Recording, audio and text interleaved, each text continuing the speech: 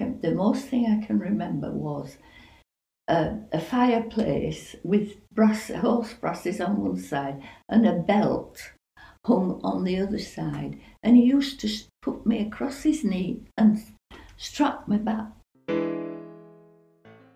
I'm Anne Dibben. And I'm Julie Tattersall. I'm Bev Evans, and this is Unexpected Turns. Hello and welcome. Today we will be talking to the indomitable Pat Brambani. She's had an incredible life journey, which she shares with us. She was one of 4 children. When she was just a toddler, her father sadly died of TB, leaving her mum to work 3 jobs to support the family who had nothing. She was evacuated at just 5 years old and left with only the clothes that she was wearing and her beloved Mickey Mouse gas mask.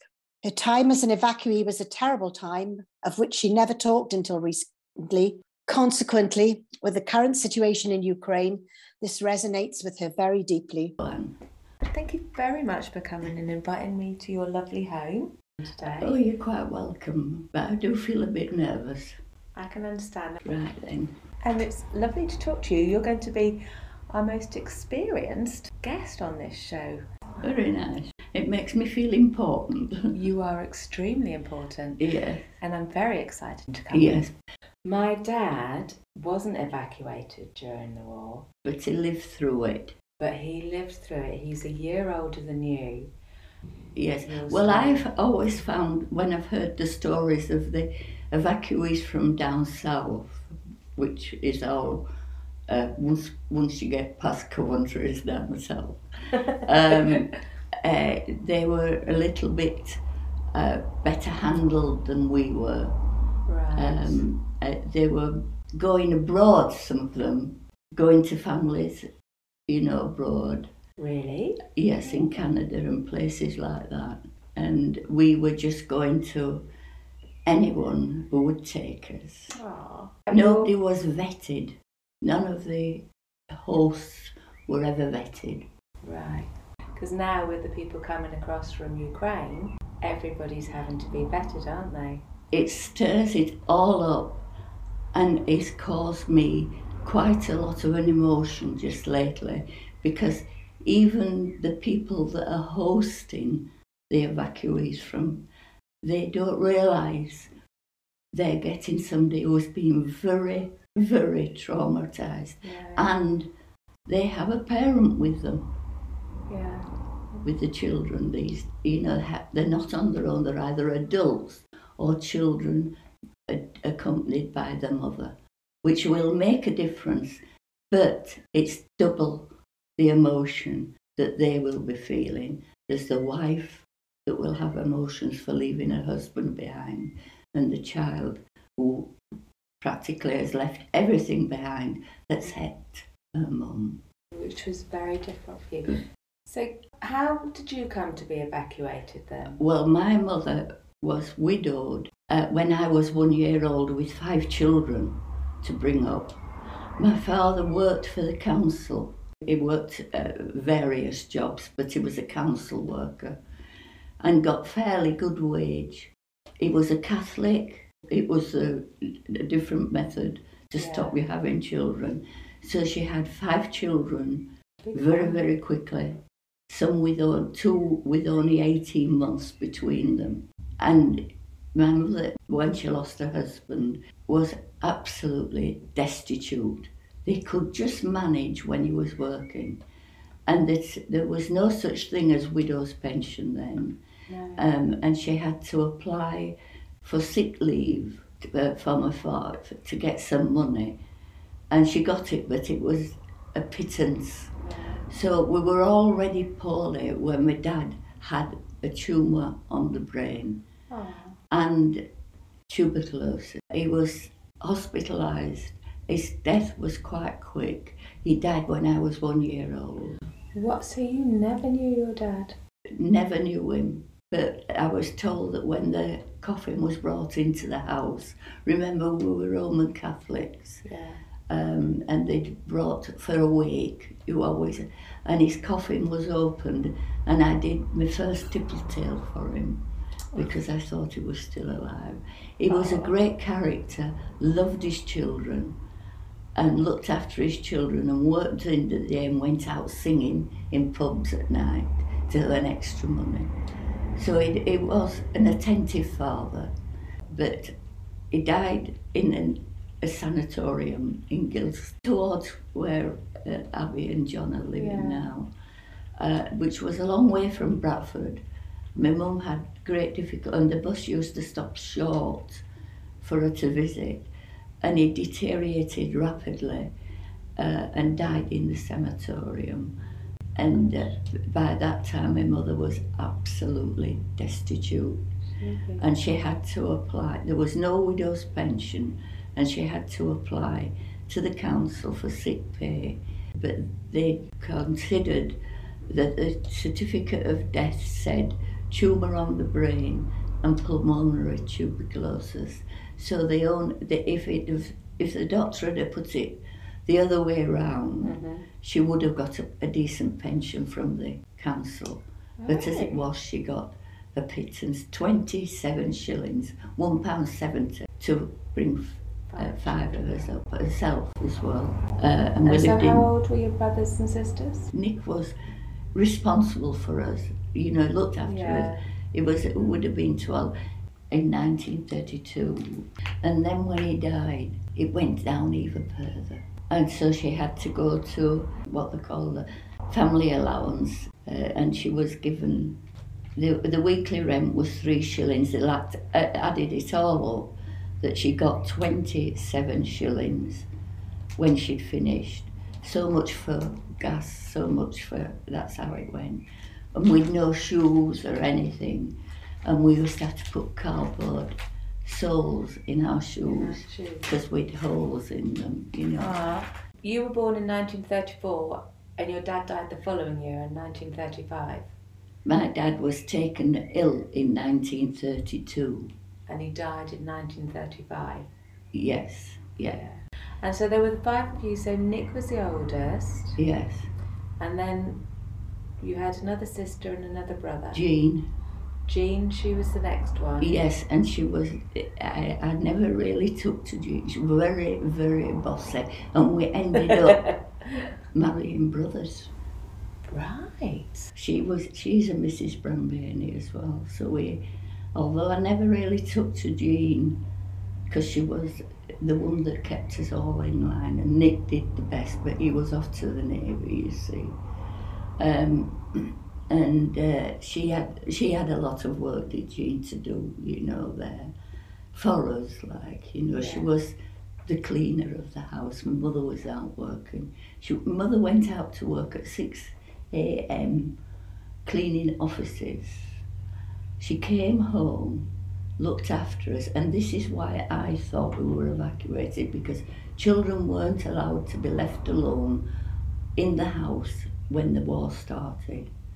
Right. But no, my brother has put it, she actually applied for us to be evacuated, did my mother. And I've only just learnt that by reading this life story of my brother's, that she'd applied. And that came as a shock, Anne. I bet it did. I thought that it was compulsory, but she didn't. She just could not manage anymore with the money, because she was going off to work in the morning, cleaning offices. She came back and saw to us and got us going, and she went to work sewing mail bags. She sacks, and think that's how I came to have a sack when I was evacuated, and all sorts of things like that. She just said mail bags when she said, and then at night she went barmaiding. So she was absent from the home for a long time, with Jean taking care of it, and Nick taking care. The only way we got any play was pushing me up in a pram at Botley Road to go to Peel Park. And it says that we spent a lot of time on the swings and things like that. And he was in the choir he was a Roman Catholic. They all were christened Catholics, but all confirmed except me because the war intervened. Yeah. I was christened a Catholic, but never confirmed as a Catholic. So there was Nick and there was Jean, and then I had Nick, Jean, Sheila, which was the quiet one that married the officer of RAF, and then Margaret. Margaret was senior by 2 years, 4 months. She died during COVID, so there's just me left now. So Nick lived until he was 92 and got the military cross. It was in D-Day. yes, And then he was a gunner on a ship, and he was in Tokyo Bay when they dropped a bomb on Hiroshima. But that's not important to you, it's important. But it's this bit here. My mother sought and obtained permission for me to be evacuated. Each of the girls, as my youngest sister had only just turned 6, and it was thought that we would best that we would finish up in the same locality, so in not the the Bradford same Council, house. not in the same house, in the same locality. We went to a place called Gilstead, which is just outside Bingley, Right, yeah, West Yorkshire. yes. We didn't go far. I think at the most it's about 10 or 15 miles All right. from home. Thing was, we were all evacuated to very smart homes. Nick was evacuated again, but only for a very short time. He was not old enough to be not evacuated, not old enough to work. So he how went old was- out to work when he was 13. But I didn't know much about Nick because I wasn't evacuated with him. I was evacuated with my next sister, who was Margaret. The same locality, but The same locality. But this was the first time that he'd had sheets. With no sheets, with only coats on the bed at home. No, a blanket and coats.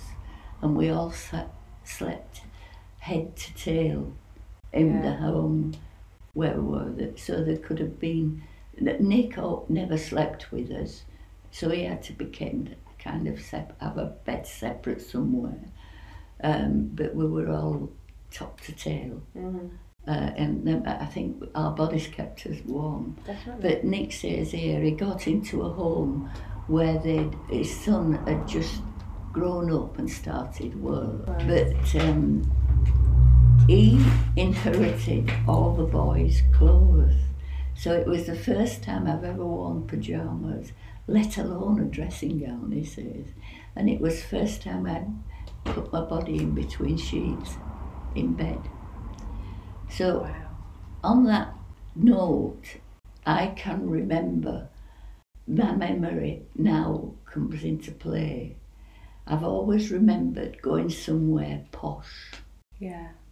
where I would have said that, if they've got sheets and things like that. So I was placed with Margaret into a posh place called Gilstead.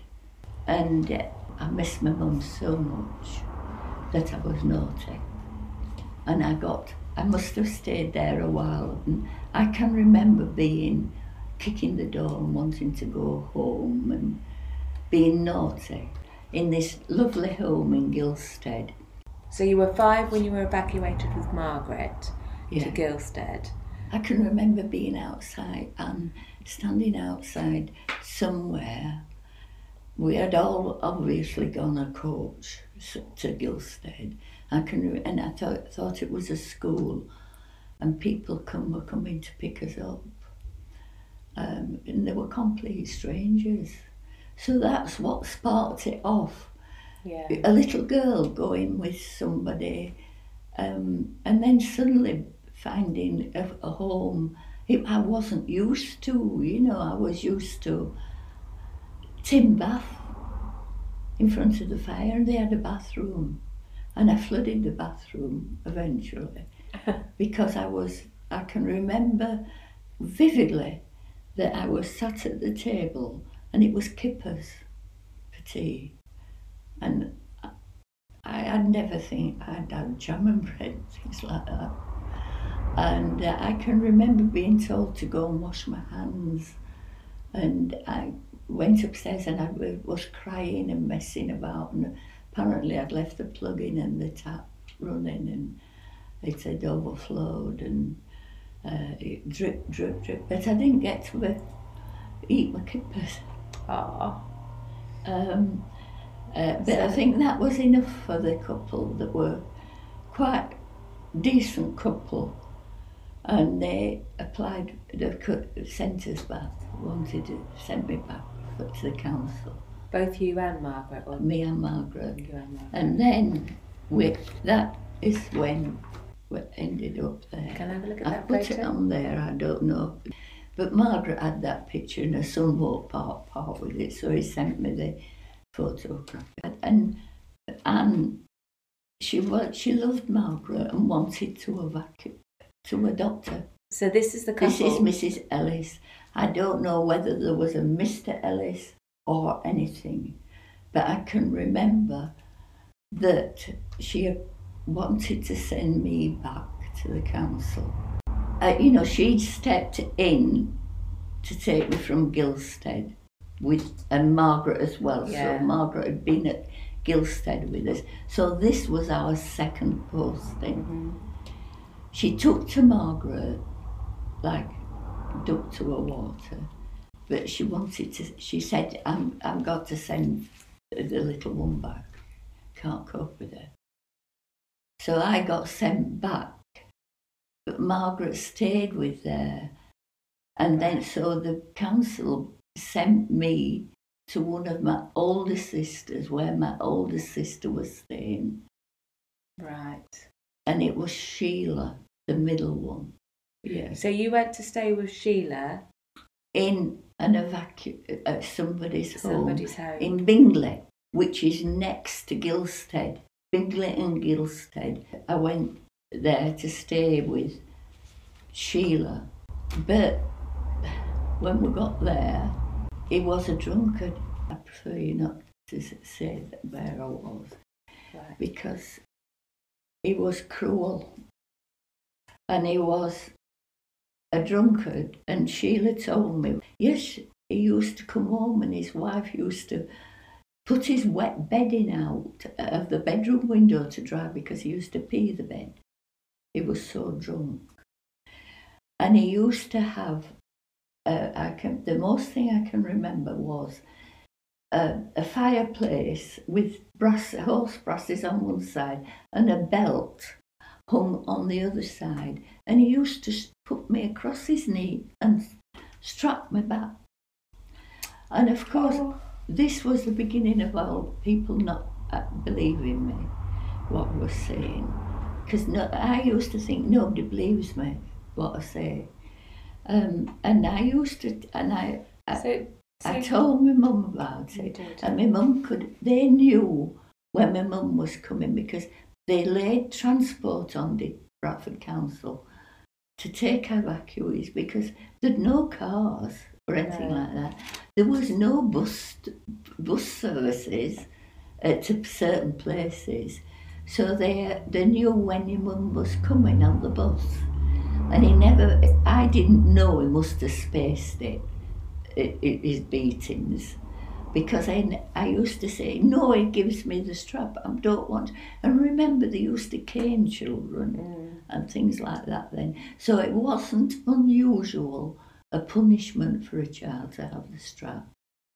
Mum lifted my clothes up, I couldn't see any marks at all. She said, no, you're a kiddie, it's only to get back home.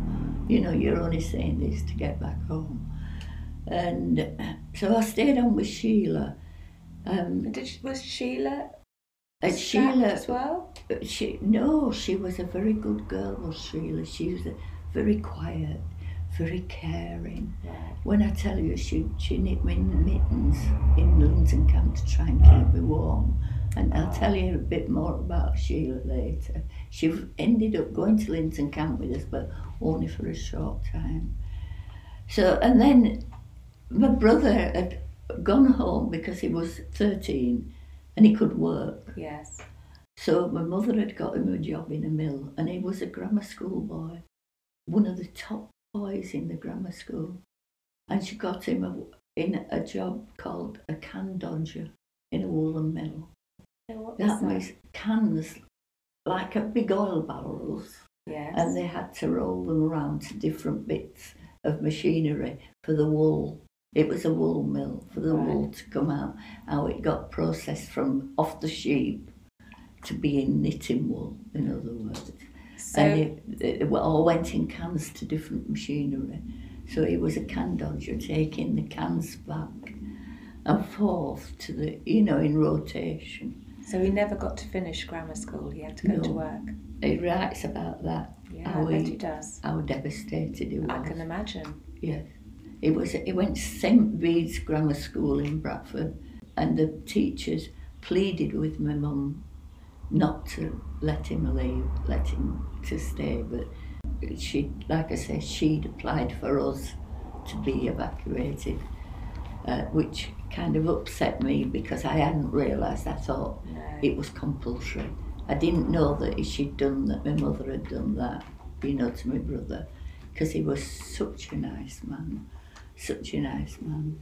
Anyway, when I was in Marrow Row with this man that he was to drink and then, lose his temper, and I can remember tearing my dress at school and wishing I had a dolly's machine to tear it up, because I got strapped when I got back.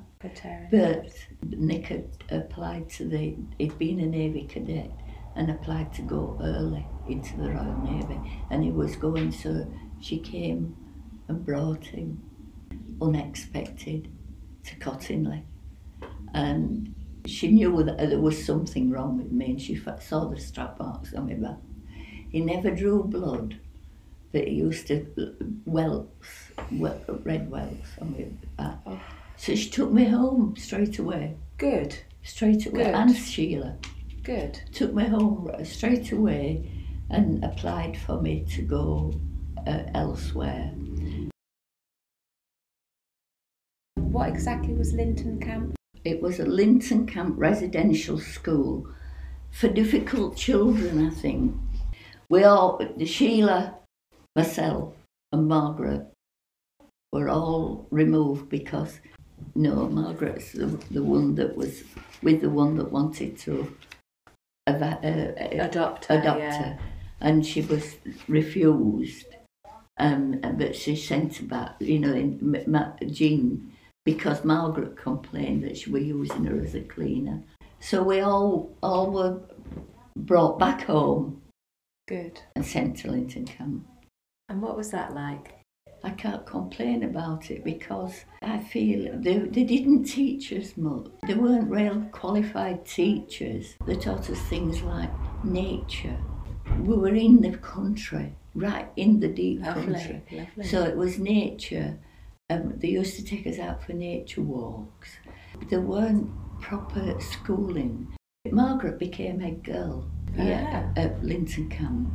And I haven't a complaint about it, except the food was very limited.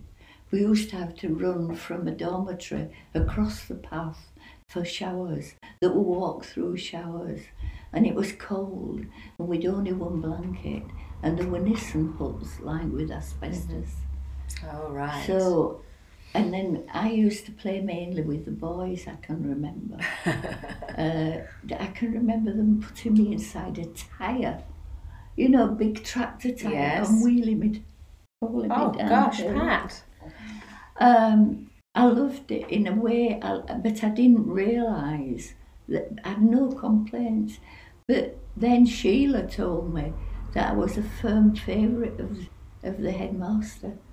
And I can remember going into the hospital because I had a boil, and they were kind and it was nice. But you couldn't get elastic for your knickers, and I could never keep them up. My brother came once, and I don't think my mother came much, but no formal teaching. So when the war ended, did you carry on at the school, or what happened? Well, I was at the age to go into secondary school, and I couldn't spell. And so then I went to across the school in England, where my mother... You went back home to your mum's? Yes, but not where we lived before, because it was a slum. And there was slum clearance. And they'd built a housing estate in Bradford, and we were the first tenants in the place, and it was called Canterbury.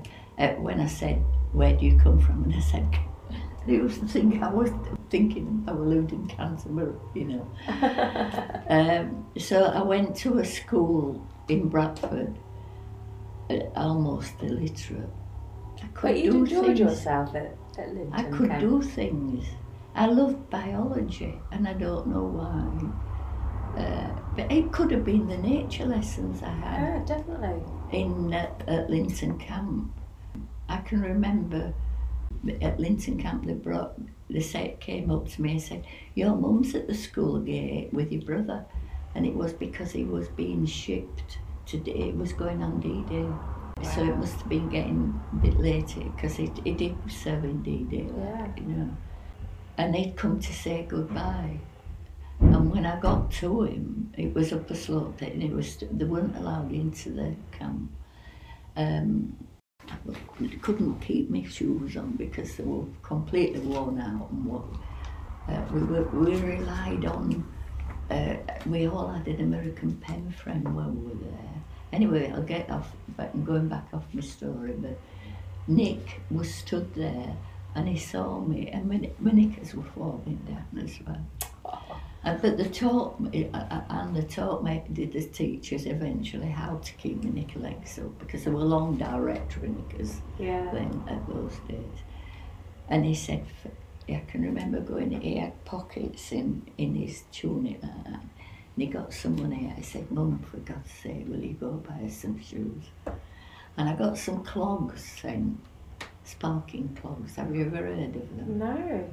Clogs with irons on the bottom. We used to be able to hear you coming, wouldn't they? I was very popular then because I had sparking clogs. So that was the memory of my brother seeing that I got some shoes. And then when we came home, of course, I've showed you that picture of us with all the girls stood there. And of course we got some decent clothes, but we only got decent clothes once a year at Whitsuntide. We got Whitsuntide clothes then. I went to school and did quite well, but not in things like spelling and arithmetic. Biology and acting. I always wanted to be an actor. I can imagine you as an actress. You'll be surprised at this.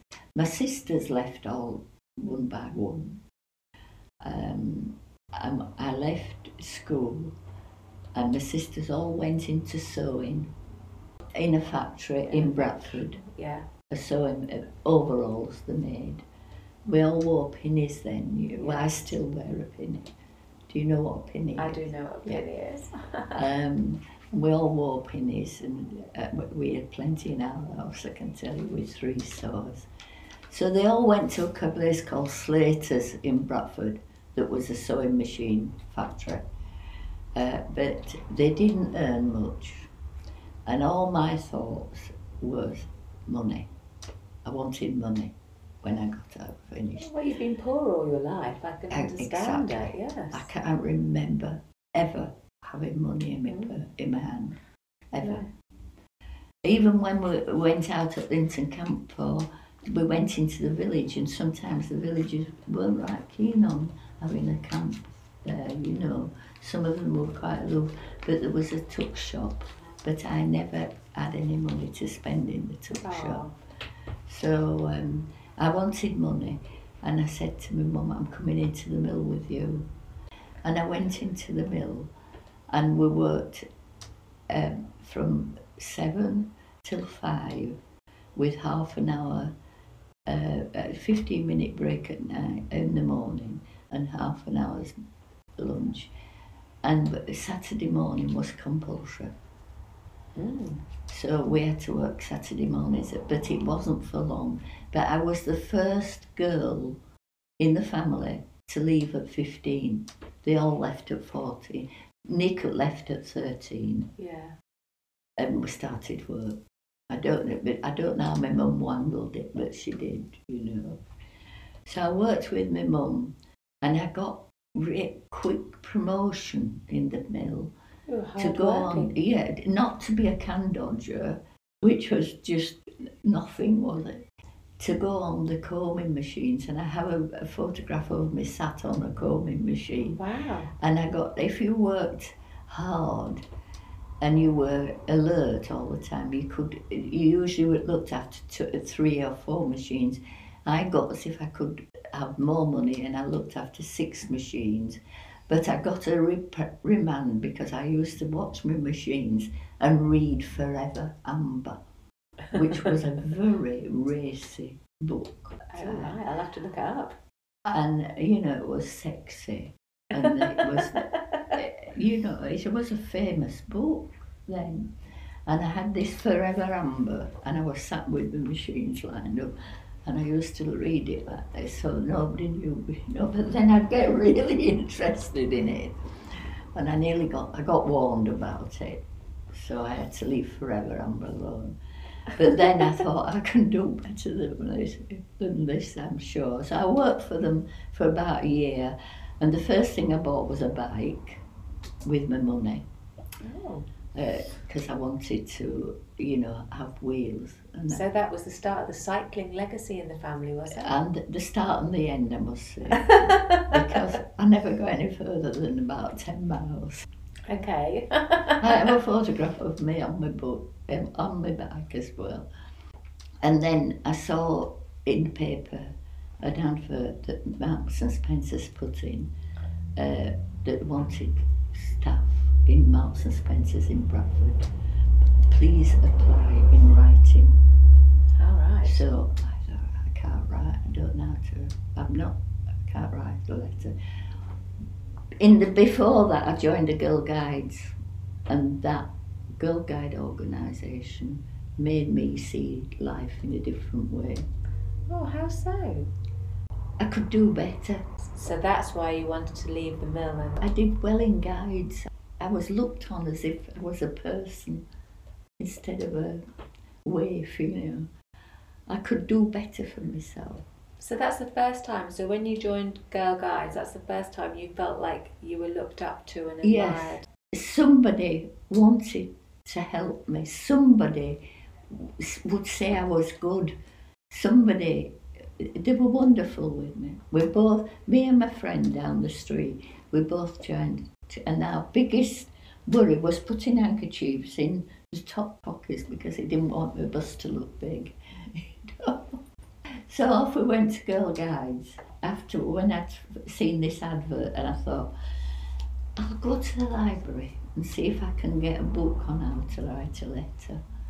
So I got this book, and it told me, apply in writing, it said, you know, there was nothing else. And I got the job, and Marks and Spencer's were the second biggest influence in my life. The Girl Guides were the first. The book made me feel I was a valued member, and Marks and Spencer's, simply brilliant. It was wonderful, and sweets were still on ration, you can tell, and they had a shop opposite Marks and Spencer's, and sweets were coming off ration, and of course you had to start early. And I thought, when I come home, I'm going to get in there and get some sweets when I come out of Marks. When I come out, bloody empty. There wasn't a jar. There were piles, jars and jars. When I went in, and it was empty.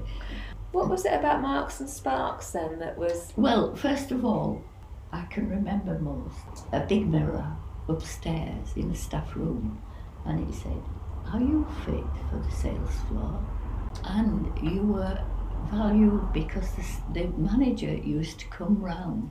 There were tills on every counter, and the manager used to come round and see why your sales were going up. And he'd talk to you, and he would question you about the manufacturers and why does this sell more better than anything else. And I was on corsetry, and of course it's not what you would think, would it, that it would inspire you, but I knew I made it my job to do it properly. Yeah. And also, as a girl whose knickers couldn't so stay up to know about corsets. Nothing, couldn't even write a letter properly. No. And they even sent me to the dentist the first time, look at the teeth. And they looked after you medically as well, and gave you uniforms that you look so smart in. And I started on biscuits, but then I got promoted to corsetry. And the manager used to come round, quite a nice man, but he was very fussy, because all the time he was going and straightening packages up, because if you took a bra out of the packet, it had to go back in. And one thing or another, and he'd be round like that. Now then, what's this then? What manufacturer is it? Why does this sell more than that? And all questions like that, you know. And I knew the answers because I knew the manufacturer from the number on the ticket on the bra. Because you paid attention. And I got to be supervisor. Congratulations. And when I was the supervisor, they trained me on window dressing. I had some time as window dressing and one thing and another. And I really loved it. I'd met Peter then. Oh, you met Peter while you were at Marks and Spencer's? Yes. How did you meet Peter then? Yeah, well, my sister was going out with his brother.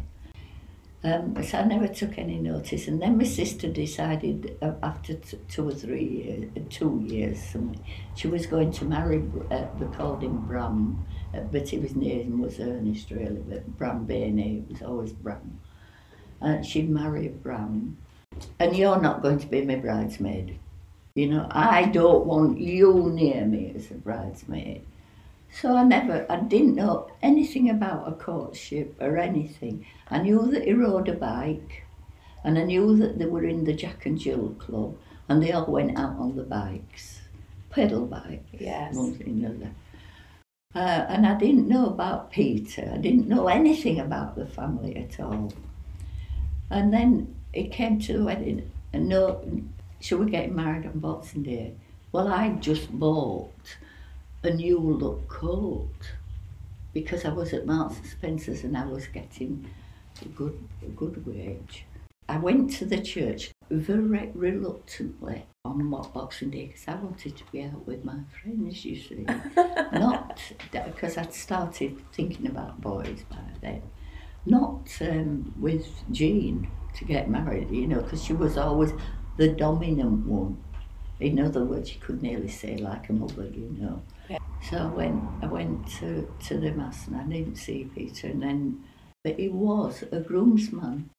But what happened is he trapped his finger in the door of the car, of one of the cars when he was in, and had to be rushed up to the infirmary. So I'd never seen him.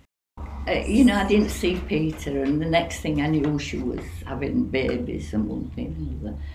And in the meantime, my brother had got married as well, and was having his wife's 21st birthday party in a pub, and Peter was there, and we talked and one thing and another, but not much. Can't remember what it was, but the thing that what I do remember, he said, "Do you want a lift home?" So I said, when the party was finished, I said, "Why?" Because you were a cyclist, you know. He said, "Oh, I've got a motorbike outside." Well, that was just what I was waiting for, somebody with wheels, you know, to take me out. So I said, "Oh yeah, I'll have a lift out." We're only just not far from going back down to Pigatoo, you know, but I'd have a lift home. And then he says, "Oh, I'll take you to Dale's if you want." And it just went from there, and then all of a sudden my mother said, "Pat, you're going to have to find a house. I'm leaving you.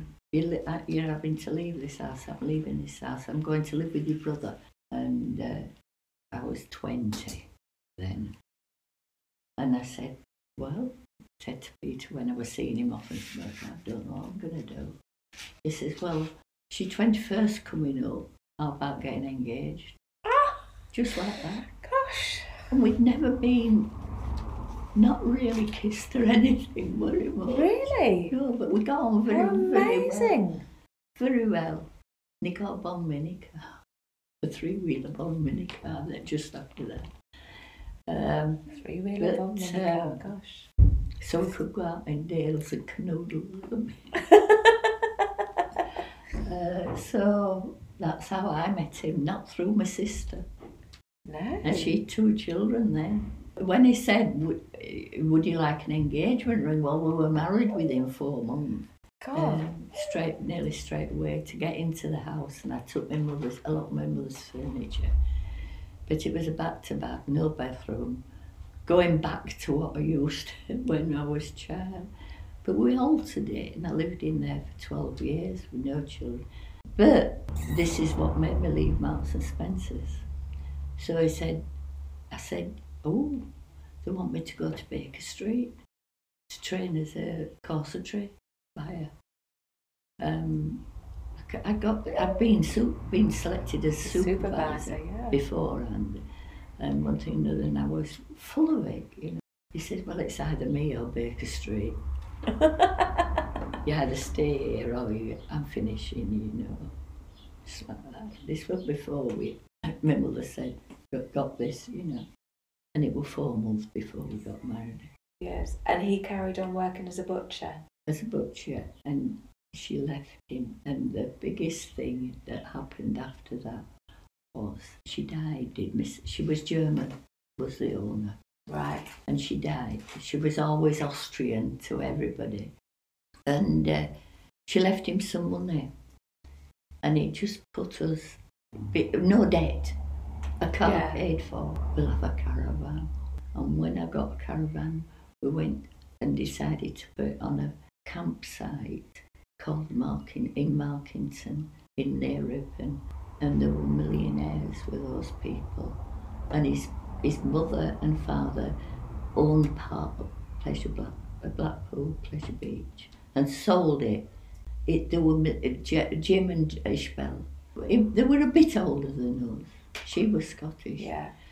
And we just got on, gelled, and we started going on holiday together, and I did all the organising because there was no travel agents then, you see. Right. And we went to Mallorca when there were only one hotel on Palm Nova. So what year would that have been? We married in 55.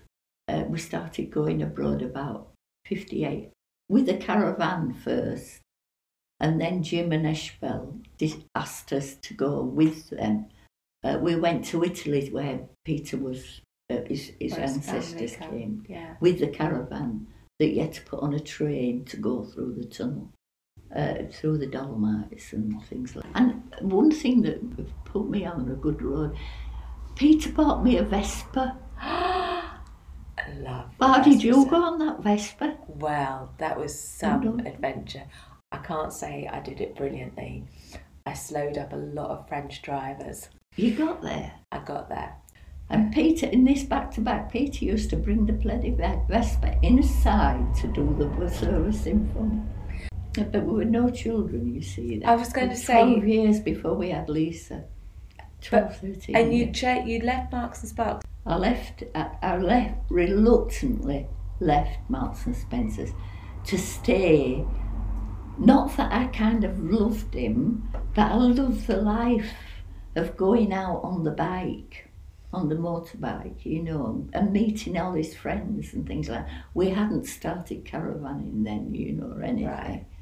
So I left Marks and Spencer's and got a job at Baird Televisions, making televisions.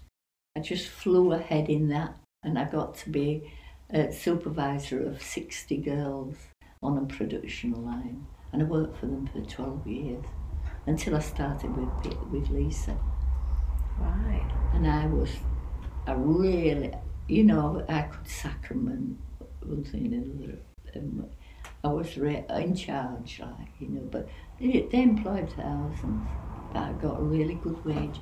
And all this coincided with with the money that Marie left us, you know, and me suddenly getting more wage than what Peter was getting when I was at Bear Television. All right. Yeah, so really, I left Marks and Spencer's reluctantly. But you got better paid. Yeah. And you were still highly thought of, so you still felt But good, I didn't. yeah? I had to work my way up. Oh, definitely. I had to go as a solderer, soldering panels and things like that, you know. I had to work my way up in Bear Television, but I did. I worked for 12 years for them. And then I went on monthly salary, which is, you could hardly believe it, you know. And it was great because I could save up. And then also Peter became manager. And at that time, when you were a shopkeeper, you looked after the greengrocer, and the greengrocer looked after him. So we never had because he anything to had buy. the butchers, didn't he? Pardon? He was at the butchers, wasn't he, Peter? All the time, yeah. Yeah. And he just got to be the owner, you see. Yeah. Well, he had partners as well, you know, but it was, the beginning was Murray dying and leaving him his money. And then we got the caravan, so it took us into the life of Jim and Ishbel, which we went two days a week to the caravan. And it didn't matter about us living in a back-to-back, although I'd had it all modernised. We weren't interested in getting another house until I decided I'd had enough of the high drinking till 2 o'clock in the morning and things like that in Markington. And I said, it's time we settled down, and we bought this plot. We came up, it was in the chapel. This plot? Yeah. So you moved from your back-to-back Yeah. to this lovely plot here? Yeah. You bought the plot of land and you built the house? Yeah, £4,000 it was. In 1966, I was in hospital pregnant with Lisa. You got this caravan and then you bought this plot of land and you had Lisa. We bought 1 or 2 caravans while we were there. You know, we'd had a little Bluebird first, and we had a lovely Metropolitan car. Now, I don't know whether you've noticed, Anne, I keep saying I have a photograph somewhere. I know, I bet you do. I know what going to say again, but this is something that I feel I have to prove these things, and people won't believe me, because I've been so lucky. Just meeting, it was Marks and Spencer's and Girl Guides, and that's the beginning of it all, my luck, somehow. And I feel as if I can't believe it myself, you know. I was sitting in Tito's, that's a nightclub overlooking Palmer Harbour in 1959. I mean, nobody went abroad. There were no travel. No. There were only telescopes. Yeah. And it was incredible. And the magician picked on Peter to take his wristwatch. And Peter didn't even know. Oh, he was such a nice bloke with Peter. Peter, but the other things, you know, like I said, I met the Girl Guides, then Marks and Spencer's, then Peter. I never really fell in love with him, but it was just, I always wanted somebody taller. He was your man and you were... Well, I don't know, he was just such a lovely man. He was different to his brother. But I can't find anybody that didn't love it, that didn't say what a lovely man he was. He'd help anybody, you know, he was just absolutely lovely. And it always came back his way, you know, like somebody gave me a lift up from Pickatoo about 3 weeks ago. And I was struggling a bit because I'd been gardening, which I still like to do down there. And I'd taken this off, and I'd stopped just outside Lisa's, and I took this off, and they dropped on the floor, and my walking stick and lead and one thing and another. And a woman just pulled up on the car and just said, you look as a bit exhausted, love. And I was. She said, can I give you a lift? Never seen her in my life before. So I said, she said, I'm going left at the crossroads here, just up there. I said, yes, I live on the 4th house going on. I'd be obliged if you give me a lift. And she came round and she said, and she opened the door for me, and now we're going to get out. And she said, oh, by the way, I'm so-and-so, you know, Sandra or whatever name, I'd forgotten what she said. Oh, and I'm Pat Brambani. But did you know Peter Brambani? That just like, I said, yeah, but my husband. Oh, I'll never forget. This is only 3 weeks ago. Gosh. And he's been dead 30 years. Yeah. She said, I'll never forget him. She said, my father had just had a wedding for my other sister and got into debt for the wedding reception. And he told me that he couldn't afford my wedding reception. So I had to find myself. She said, I knew the butcher's shop, so I went in and I asked for Mr. Brambani. Somebody told me to ask for him. She said, he came walking through. She said, I ordered a big joint of pork like that. He roasted everything, did Peter's big ovens, and a big joint of beef and a boiled ham like that. She says, and he took the order, and she said, when I went for him, he'd sliced them all, put them on fancy dishes for me. She said, and he hardly charged me anything and gave me a note to go to Newballs to get all the bread free. Nice. She says, and I didn't even work for him. Gosh. She said he was, and that was Peter all over. Always giving somebody to something, you know, Nice. just helping people. So, and that was 30 years. 30 years ago, and she'd remember that. Yeah. Gosh. Well, Pat, I'm glad that you've had all these good influences, because you certainly had a rough start to Yeah, your it's life. had a very mixed life. Very mixed life. Yeah, from meeting cruel people and ending up with them. And Jim and Ishbel were so, that were the caravan owners. And what you don't know is we had a lot of friends that were gay, and it was illegal. Yeah, It was being at that gay. time. And we went out, we used to go out drinking with them. When the pub shut, when Jim's pub shut, we were all piled into a couple of cars and went out a few drinks elsewhere. We got really friendly with one that were gay, because they had a jeweller's shop in Harrogate. And the stuff he gave me, jewellery he gave me, you won't believe it. He gave me pearls, he gave me diamonds. A really lovely man. You know, he used to put them in little fancy containers and just leave them on the bar for me. Oh. Me and Ishbel, he used to give Ishbel as well. Because you see, we were such good friends, but we didn't need this, we didn't make inquiries into what he was doing. And one of the men he went around with was on stage with George Formby. I don't know whether you were. I've heard of George Formby, yeah. And he was an actor, you know, was in the entertainment business. So it was a really lovely life that I lived. Oh, well, I've loved talking to you and hearing about your best I'll bits. show you my house now. So. Definitely, I will stop recording this. Thank you very, very much.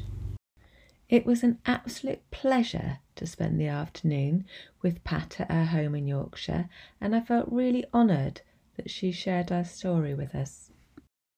Next week, we talked to the very glamorous Jane James. I can remember working with Jane. She was always the life and soul of the party, chatty, outgoing, and always beautifully groomed. But then she changed, becoming anxious and withdrawn. But, determined to find out what was going on, Jane sought help and is now helping and advising others. Hear her story in our next episode. Thank you for listening. Take care.